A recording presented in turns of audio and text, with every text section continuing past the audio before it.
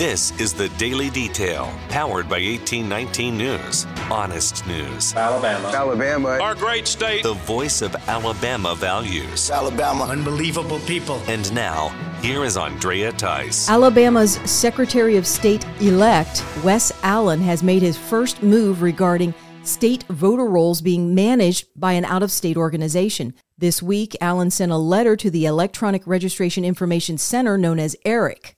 In that letter, Allen notified the organization that the state of Alabama will withdraw all association with the group once he is sworn in as Secretary of State this coming January. The letter says the state will no longer participate in any aspect of the ERIC program. ERIC has come under scrutiny by 1819 News and in particular editor-at-large Erica Thomas for its supposed effort to clean up voter rolls for various states in the nation. You can read more of those articles on the 1819 News website. Allen made the state's withdrawal from ERIC a campaign promise and raised questions about the origins of ERIC's founding and what they were able to do with sensitive voter data coming from the various states, including Alabama. This move will also include the end of membership fees to ERIC, which Alabama has been making to the tune of $25,000 a year. A solar farm here in Alabama is part of a multi-state settlement for violating the Clean Water Act. AL Solar LLC is located in Lafayette, Alabama. They will be paying part of a $1.3 million fine along with three other companies that operate solar facilities in Illinois, Idaho, and Alabama. The companies are all accused of not following proper environmental protocol during construction that would keep groundwater protected. At the solar farm in Lafayette, there are over 3,300,000 solar panels across 1,000 acres. This settlement was part of interaction that came from the U.S. Justice Department Environmental Division. Attorneys are fighting a planned execution for this week for an Alabama inmate. Kenneth Smith is scheduled to die this Thursday. Smith has been on death row since 1996 for the 1988 murder for hire of a pastor's wife in Colbert County. Elizabeth Sennett was found stabbed to death inside her home near the Coondog Cemetery. Her husband would later commit suicide when the investigation started to point towards a murder for hire that involved Smith and another man. A judge sentenced Smith to death after the jury recommended a life sentence upon his conviction. Attorneys for Smith are arguing that if the trial were held today under new state law, that Smith would not be eligible for execution. They also argue that Smith was not properly informed of the options to die by nitrogen hypoxia as given by the Alabama Department of Corrections. The other man who was hired to commit the crime with Smith was John Forrest Parker, and he was executed back in 2010. A Mobile County District Judge decides to lower the bond amount for a murder suspect despite the objections coming from the prosecuting attorneys. Judge Zachary Moore reduced the bail amount for Morgan Barnhill from $500,000 to $300,000 based on the argument by Barnhill's attorney that he has no previous criminal history. Barnhill is accused of beating another man to death with a shovel. The judge ordered that Barnhill will not be able to access or own a firearm, will be given an ankle monitor, and a 6 p.m. curfew to observe. Mobile County Assistant District Attorney Lauren Walsh objected strongly to the lowering of the bond amount. She says the manner of death for the victim was brutal and that the defendant admitted to doing it to police. Montgomery's new police chief is touting a drop in crime. Police Chief Daryl Albert is the 15th police chief for the city of Montgomery. He's been in position for less than a year. He recently spoke at a city council meeting saying that there have been less homicides in the city compared to last year. WSFA News covered those statements from Albert. The biggest part of this is we can talk about internal workings of everything we do, but we don't do any of this, and our success is not without the public's help. So more than anything, I'd like to say thank you to the public for supporting the Montgomery Police Department and all of our efforts. Chief Albert also said that there have been 53 fewer non-lethal shootings since he first took office. For more in-depth stories affecting the state of Alabama, go to 1819news.com. In national news, Senate Majority Leader Chuck Schumer wants to get the bill that legalizes homosexual marriage at a federal level passed through Congress during the lame duck season leading up to the start of 2023. Schumer is setting up for the initial vote to happen this week for the Democrats' so-called Respect for Marriage Act. Conservative Christians are warning that this bill would put nonprofit organizations and churches at risk of coming up against federal prosecution for any policies or practices that do not support homosexual marriage. Schumer will need 10 Republican senators to cross over and vote for the bill in order for it to move out of range of a filibuster. So far, 4 senators have signaled their willingness to support the bill. Those senators are Susan Collins of Maine, Rob Portman of Ohio, Tom Tillis of North Carolina, and Lisa Murkowski of Alaska.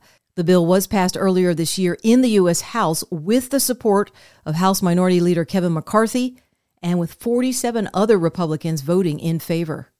A class action lawsuit has been filed against the Massachusetts Department of Public Health. The lawsuit claims that the state government agency worked with Google to auto-install spyware onto smartphones of those living within the state under the auspices of COVID-19 prevention. The lawsuit says the installation of the spyware was covert and not visible to the human eyes. It tracked the movement and personal contacts of users without their permission or awareness. The 2 plaintiffs in the case, Robert Wright and Johnny Kula, say that even when a Massachusetts resident happened to find out that there was a hidden app on their phone and removed it, the MDPH would simply reinstall it. The United Methodist Church, the UMC, is losing thousands of churches due to the push for approval and acceptance of the LGBTQ community. The church has recently selected its second gay bishop for leadership. Now conservatives within the UMC say this is only going to accelerate their departure. About 3,000 congregations here in the U.S. have already left, with thousands more expected by the end of this year. Churches overseas are also considering the issue, with some churches in Bulgaria and Slovakia saying they're out, and churches in Africa getting ready to exit. Just this past March of 2022 at the Duke Divinity School, which is a key UMC seminary, this occurred during one of the chapel meetings. Good morning, the holy and queer one be with you.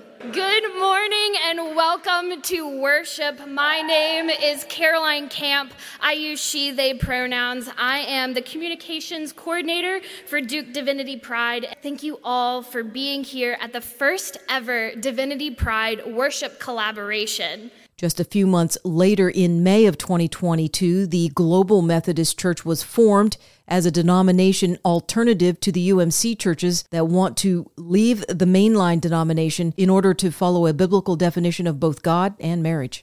When it comes to Catholics here in the U.S., the bishop who denied Nancy Pelosi communion at church for her radical stance on abortion has now been elected as the chairman of the Catholic Bishops' Pro-Life Committee. Bishop Michael Burbridge of Virginia was selected with a 174-63 vote within the U.S. Conference of Catholic Bishops. Burbridge will fill the position that is going to be vacated by Archbishop William Lori of Baltimore, who was also recently elected as the new vice president of the conference.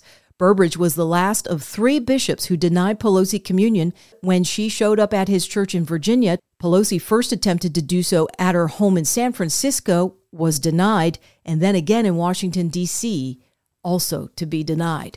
Well, let's talk about the global elites now who want to take over the world and have masses of people eat bugs, own nothing, and be happy when they're commanded to. Klaus Schwab of the World Economic Forum delivered a speech this week at the G20 summit in Bali, Indonesia. He referred to the fundamentals of the Great Reset. Oftentimes, anybody who referred to that were called crazy or conspiracy theorists, but it's an expressly written plan by Klaus Schwab, and he reiterates it again in this speech. What we have to confront is a deep, systemic, and structural restructuring of our world.